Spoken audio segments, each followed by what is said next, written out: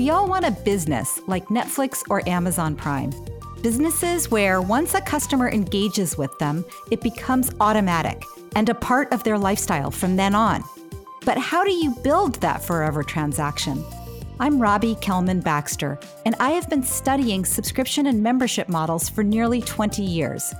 In this podcast, my guests and I share the secrets and strategies of the membership economy. Join us for Subscription Stories, true tales from the trenches.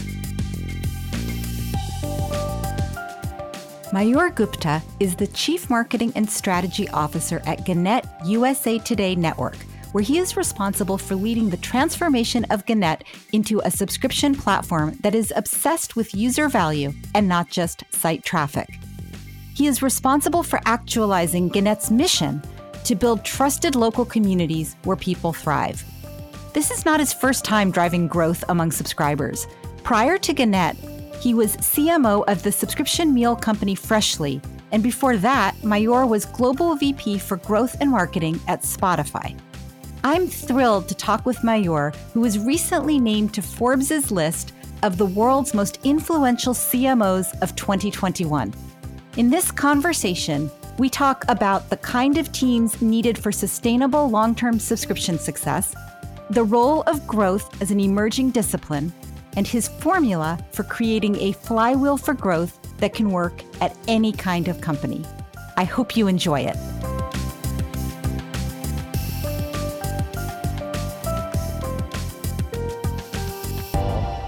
I'd like to open with your journey, since it's a fascinating one, and one that covers many of the big stories of the membership economy, leading to Gannett after stops at digital natives like Spotify and Freshly.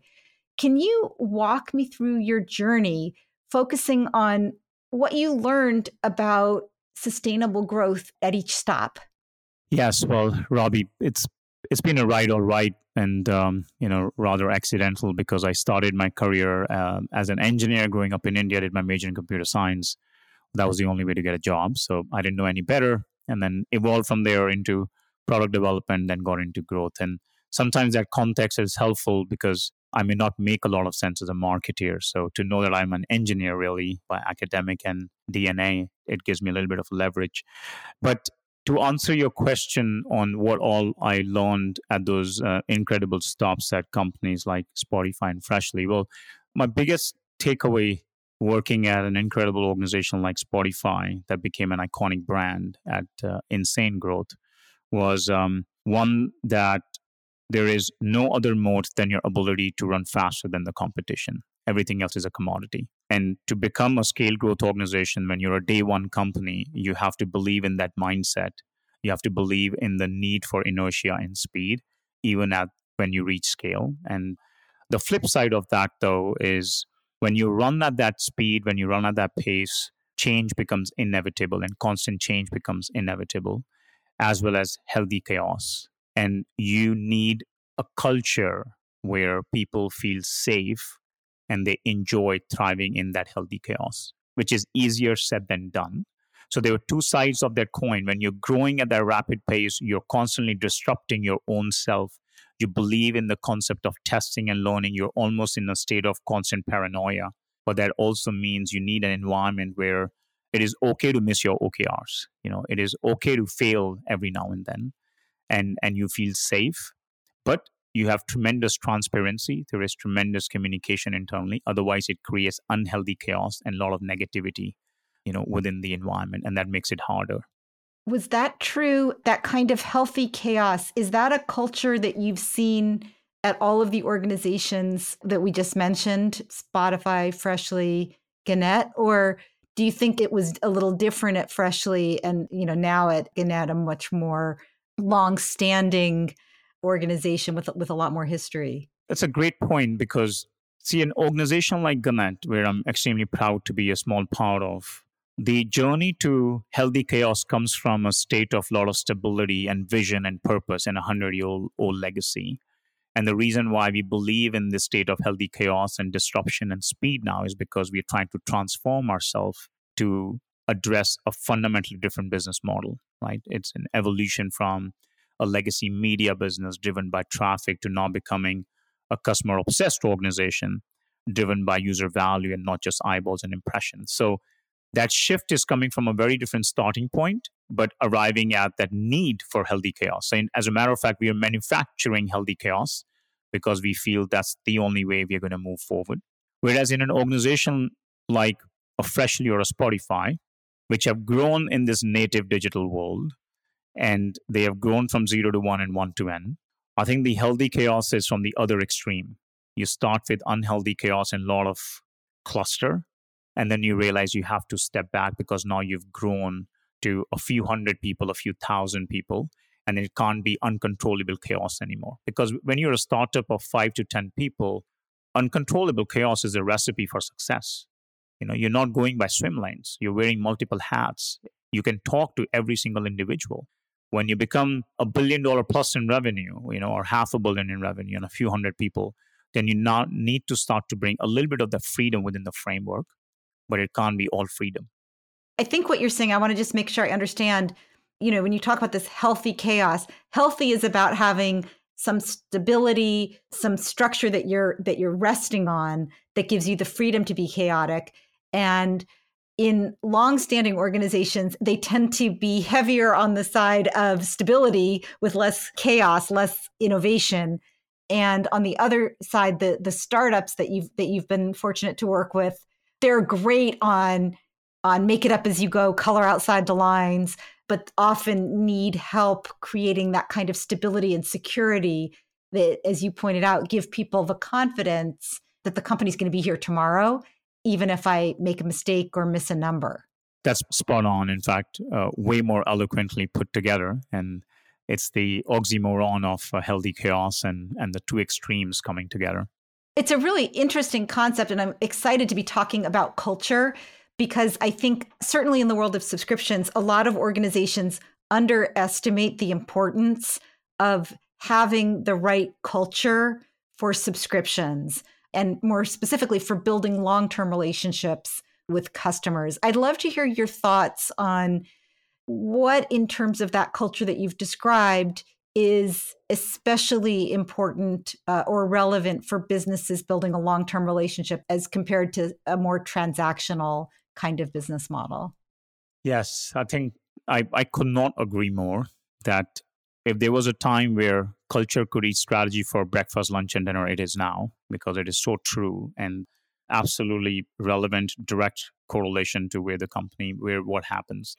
Two parts of the culture which I think are very, very important, Robbie. One is the belief system and the values you bring as an organization that keeps you on track towards your end goal, your purpose, and your mission as an organization. And I say why that is so important is because we are living in a customer-led ecosystem. Yes, it is digitally native, but we have never been customer-led where that customer has infinite choice, infinite access. And which means that in order for brands and businesses, and whether you are in a subscription business model or otherwise, for you to earn the right to win that customer, you have to fight hard every single time. You have to drive incremental value to bring that person back one more time and one more time, which is the genesis of a subscription mindset. You cannot do that until you are customer obsessed. You cannot do that until you are absolutely focused on your purpose and mission, because today's customer, because of that choice, is so conscientious, they can see through the facade and they will leave you until you are absolutely authentic to who you truly are and your why behind the what you sell and you produce. So that's more on the foundational level, that you can't fake your purpose. You can't fake a promise anymore.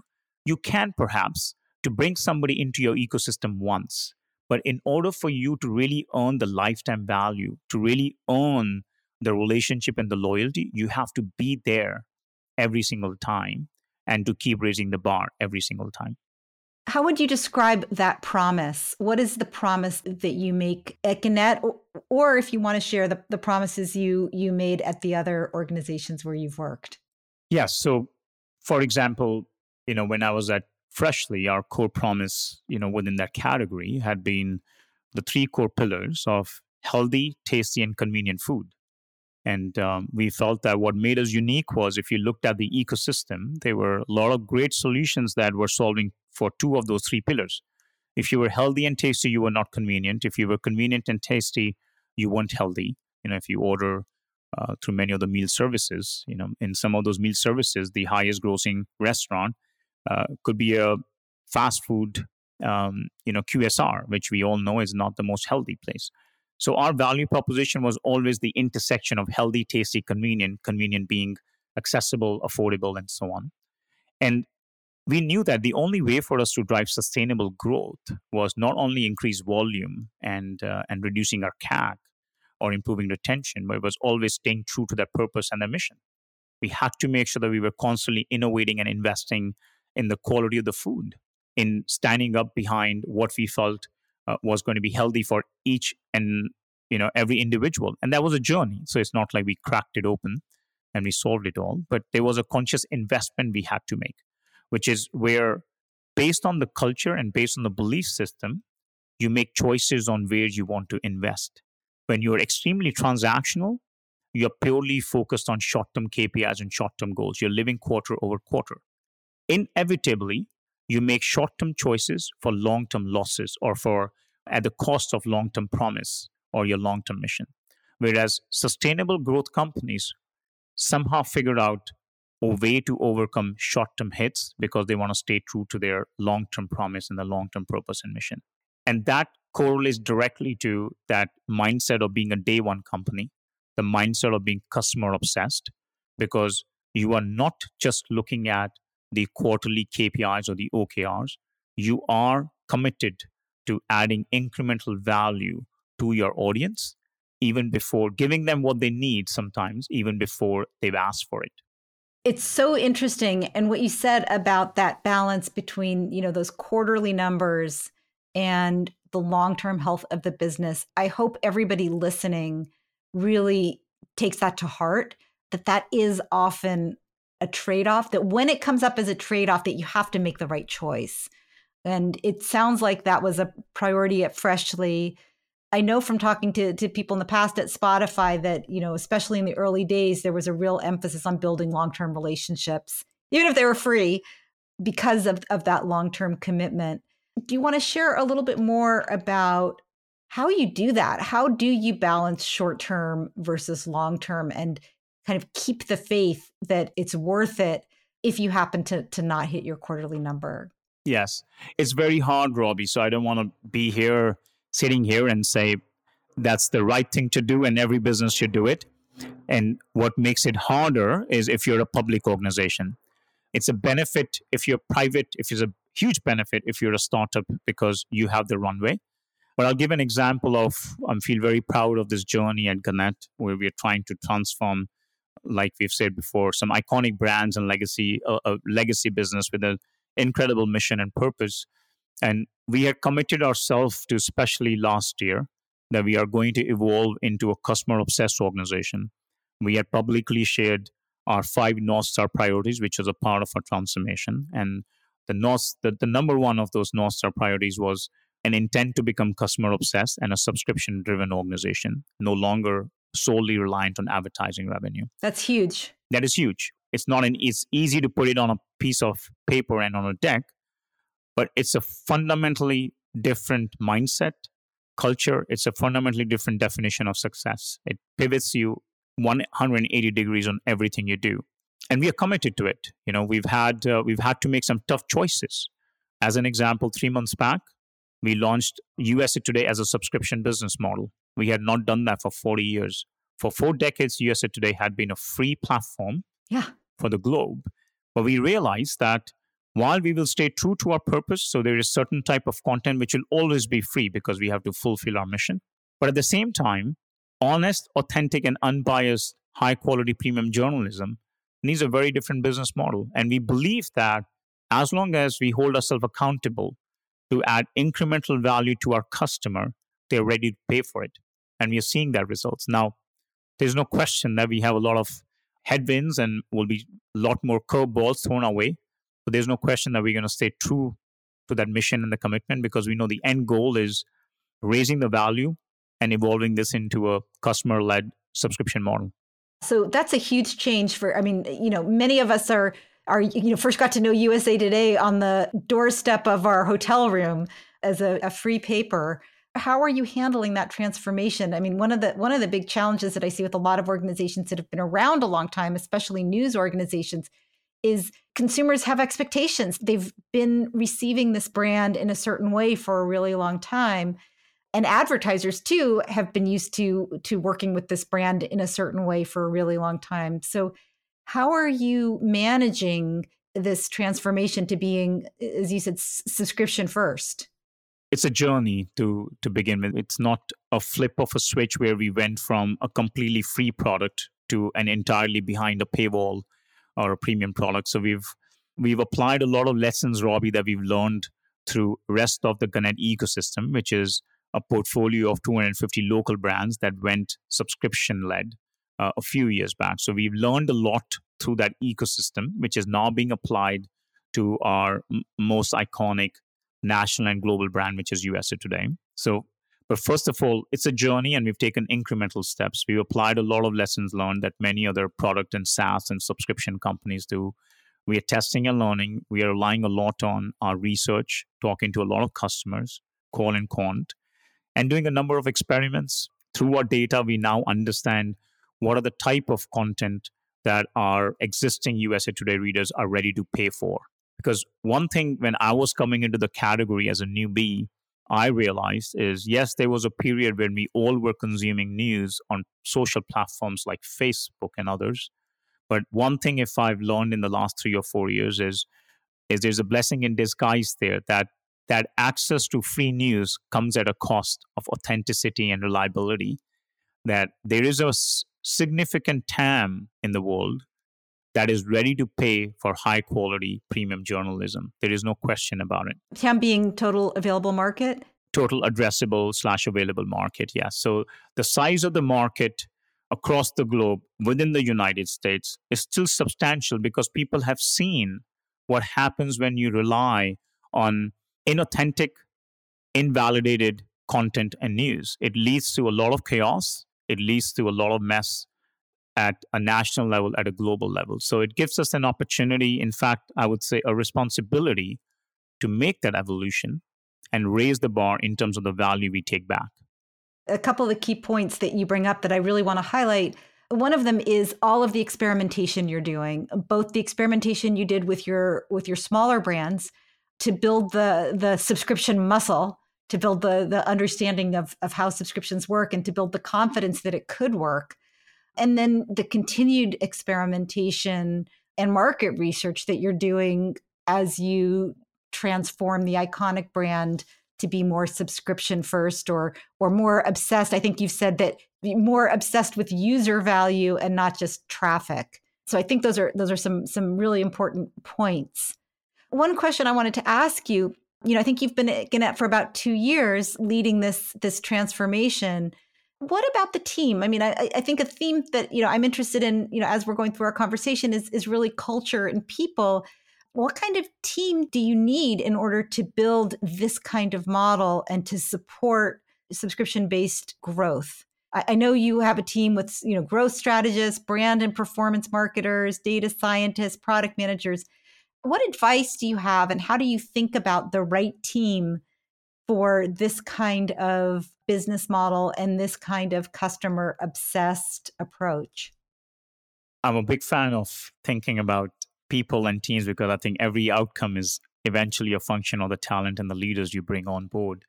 But equally important is how you organize and how you operate, because your end user experience at the end of the day is a reflection of your organizational model.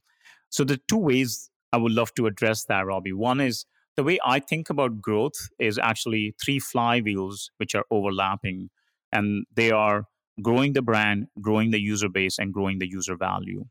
And I believe sustainable growth is not a choice between growing the brand or growing the user base. Of course, in a lot of early stage companies, there's always a choice between let's put 100 out of the $100 in acquisition. Let's invest everything in product, and we ignore the value of building a strong, authentic, purpose-driven brand. In the early stages from 0 to 1, it absolutely works. But investing in the brand is the flywheel of creating new demand. It is the process where you soften the ground to, within that total addressable market, to bring in growth segments that don't believe in you yet. Perhaps they don't even believe in the category. Maybe they don't understand it yet. They are not going to come to you just because you have a product that works great for their core audience.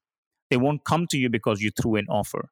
So it's very important that when we think about outcomes, we do invest and believe in the outcome of the brand because it helps you expand your addressable market, to soften it so that you can actually pull those users in when you saturate your existing market and your existing TAM.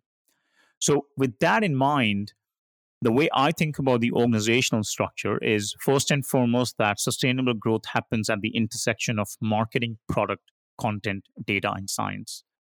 There are many variations of growth models and organizational structures. You can make a growth team sit anywhere you want. There are companies, especially on the West Coast in Silicon Valley, where growth teams are standalone teams. There are organizations where growth reports into product, and mostly direct-to-consumer businesses, there are growth teams that's reporting to marketing because marketing is not just accountable for brand, but they're accountable for numbers and AOVs and LTVs and so on. Regardless of where you make a growth team sit, at the end, the growth team still is a function of analysts, data scientists, product managers, people who are building products, marketeers who are thinking about taking it to market, content writers. But if you're in content business, that also becomes your core product. So no matter how you organize, the only way you're successful is when you create an operating model where all these functions come together and they have a shared outcome, can be OKRs or any other template, and they work together to solve that problem. And in our case, we brought on some lessons that I had learned back in my day at Spotify. So we brought on the concept of squads and tribes and chapters. We've adopted OKRs across the organization, for example. But in very simply, a squad or a pod is a small unit, an autonomous unit with a mix of engineers, data scientists, product managers, marketeers, copywriters, with a shared outcome and a shared objectives, right? So it's a cross-functional unit. While in the evening, they may belong to a tribe of engineers, a tribe of data analysts, a tribe of marketeers. But during the day, they all have a common set of objectives and KRs. And that is what they're coming together to address because the customer experience or the key customer experience happens at that intersection. So the operating model has to enable that partnership, that collaboration. The operating model has to break down the traditional silos where the product is working on a product idea and they throw it over the fence to marketing once it's baked in to say, now go market it or do a campaign, right? We all know that it doesn't work, but guess what? 8 out of 10 times, that is still the model that happens where we are operating in those buckets and silos. I really appreciate the specificity about, how you describe the by day and by night. You're part of this tribe. I'm a marketer or I'm a product manager, but my allegiance is to this squad and to our shared metrics, our shared OKRs. And I think it is easier said than done because it is a different way of structuring the organization. And it's especially important. And now I'm putting my own perspective, and you can disagree if you want. I would welcome your feedback. Please. But when you're thinking about a member journey, that is, in your case, your readers, your audience, it's very hard to break it down and say the marketing part happens here and the product part happens there. It's all happening at the same time, and everybody has to be thinking about the whole experience because I worked with one company many years ago in the media space, and the general manager said, the acquisition team was doing a phenomenal job because people were signing up, and the retention team was doing a terrible job because people were leaving. But the offer that the acquisition team was presenting was, come get this one piece of content. Right. And so it just emphasizes, and I think how important this concept of, I think you call them pods or squads, is to achieving shared goals. That single-handedly, Robbie, is one of the quintessential needs for growth companies, is to have the concept of shared outcomes and shared objectives. Because I've seen so many growth companies in the early stages, because it's growth at all cost, where exactly that use case where you bring scaled acquisition, but retention struggles, and the retention person is pointing the fingers at the acquisition team, saying that you brought on users at very high discount. So they're low quality users. They're just coming for the value of the discount, not the value of the product. And then within the acquisition team, you could have pieces of the funnel that are owned by the product team. So the acquisition person is saying, well, wait, hold on. The CPM, the CPL, cost per lead, and cost per checkout page, for example, that's the last step. That's all brilliant. But I have a massive drop off on the checkout page. I have a massive drop off on onboarding. So it is your problem. And there's so many teams that still struggle with that. And that is why I feel you maximize the outcome when we align people with different skill sets, with different functional allegiance, but align them towards the same definition of success and the same outcomes and the same objectives. Are the squads or tribes divided by those three parts of the growth flywheel, or does each squad or pod have responsibility for all three? Some metrics around brand, some around user base, and then some around increasing value? Great question. There's no single answer. I think we all would create our own definition of abstraction, how big you want the pod to be. And there's some guidelines and best practices that I've learned. You don't want the pod to be a unit of 20 teams because it becomes too big. You also don't want to be too narrow because then you'll have new fragments. So in our case, for instance, we have an acquisition pod, but because we also have multiple products, we just launched a Sports Plus product for our 6 local markets. So that in itself is a pod because the customer or the audience is so unique and different. We are now diversifying and expanding much younger. So the needs are very different. The content curation process is very different. The KPIs and the onboarding and the experience of the product itself feels very dramatically different. It's a lot more leaning on our younger audience and the younger demographic compared to USA Today for a very different reason. It's a whole functional pod that actually includes both acquisition and retention because it's in early stages. As we scale it, we are likely going to separate apart acquisition so that pod can diversify channels, can diversify the audience segmentation, whereas retention will have its own set of challenges at scale. So it all depends on the diversity, the challenge of what you're trying to solve. And based on that, you determine, is that one pod or multiple pods? And the one small thing, Robbie, if I can add to your first question, because I think it's very relevant, especially to Gannett, in terms of the team structure, but also the talent.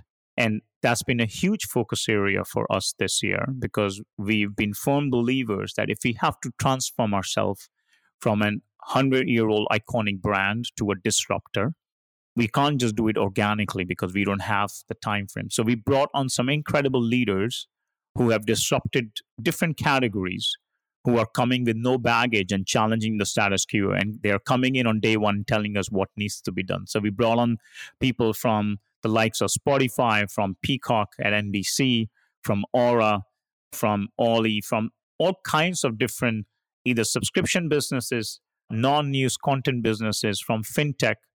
And they're coming in and they're looking at the model and they're really helping us transform and gain speed. I love that. I think you and I share this point of view that bringing people from different industries is tremendously valuable. It brings new ideas, new perspective, but also deep expertise in the core skill areas for, a subscription or customer-centric business. Absolutely. We're coming up to the end of our time, and I'm wondering if you're okay with doing a speed round. Sure, let's do it. What's the first subscription you ever had? It was Spotify. What is your favorite way to consume news? The truth. We love the truth. I still consume a lot of news on an Indian app called Times of India. I grew up there, and my second favorite way is USA Today. Print, digital combination? Oh, it's all digital unless I'm visiting my dad in India because there I love to read the newspaper. But when I'm here in my house, it's all digital. Your favorite freshly meal?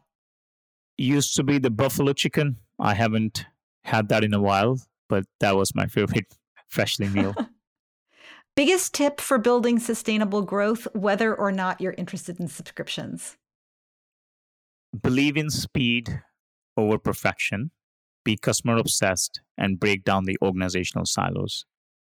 Awesome. And then finally, other than the organizations where you've worked, What is your favorite subscription that you use today? Hands down, Netflix. I'm a movie and TV buff, and I just love it. I can't tell you how many hours I spend in a week in front of my Netflix subscription account. Well, we share that. Awesome. Well, thank you very much for all of the insights. Appreciate your time and your thoughtful comments, and looking forward to talking again very soon. Thank you, Robbie. Thanks for having me over. That was Gannett USA Today Network's Mayur Gupta. For more about Mayur and Gannett, go to gannett.com. And for more about subscription stories, as well as a transcript of my conversation with Mayur, go to robbiekelmanbaxter.com/podcast. Also, if you like what you heard, please go over to Apple Podcasts or Apple iTunes and leave a review. Mention Mayur and this episode if you especially enjoyed it. We read all the reviews because we want your feedback. Thanks for your support, and thanks for listening to Subscription Stories.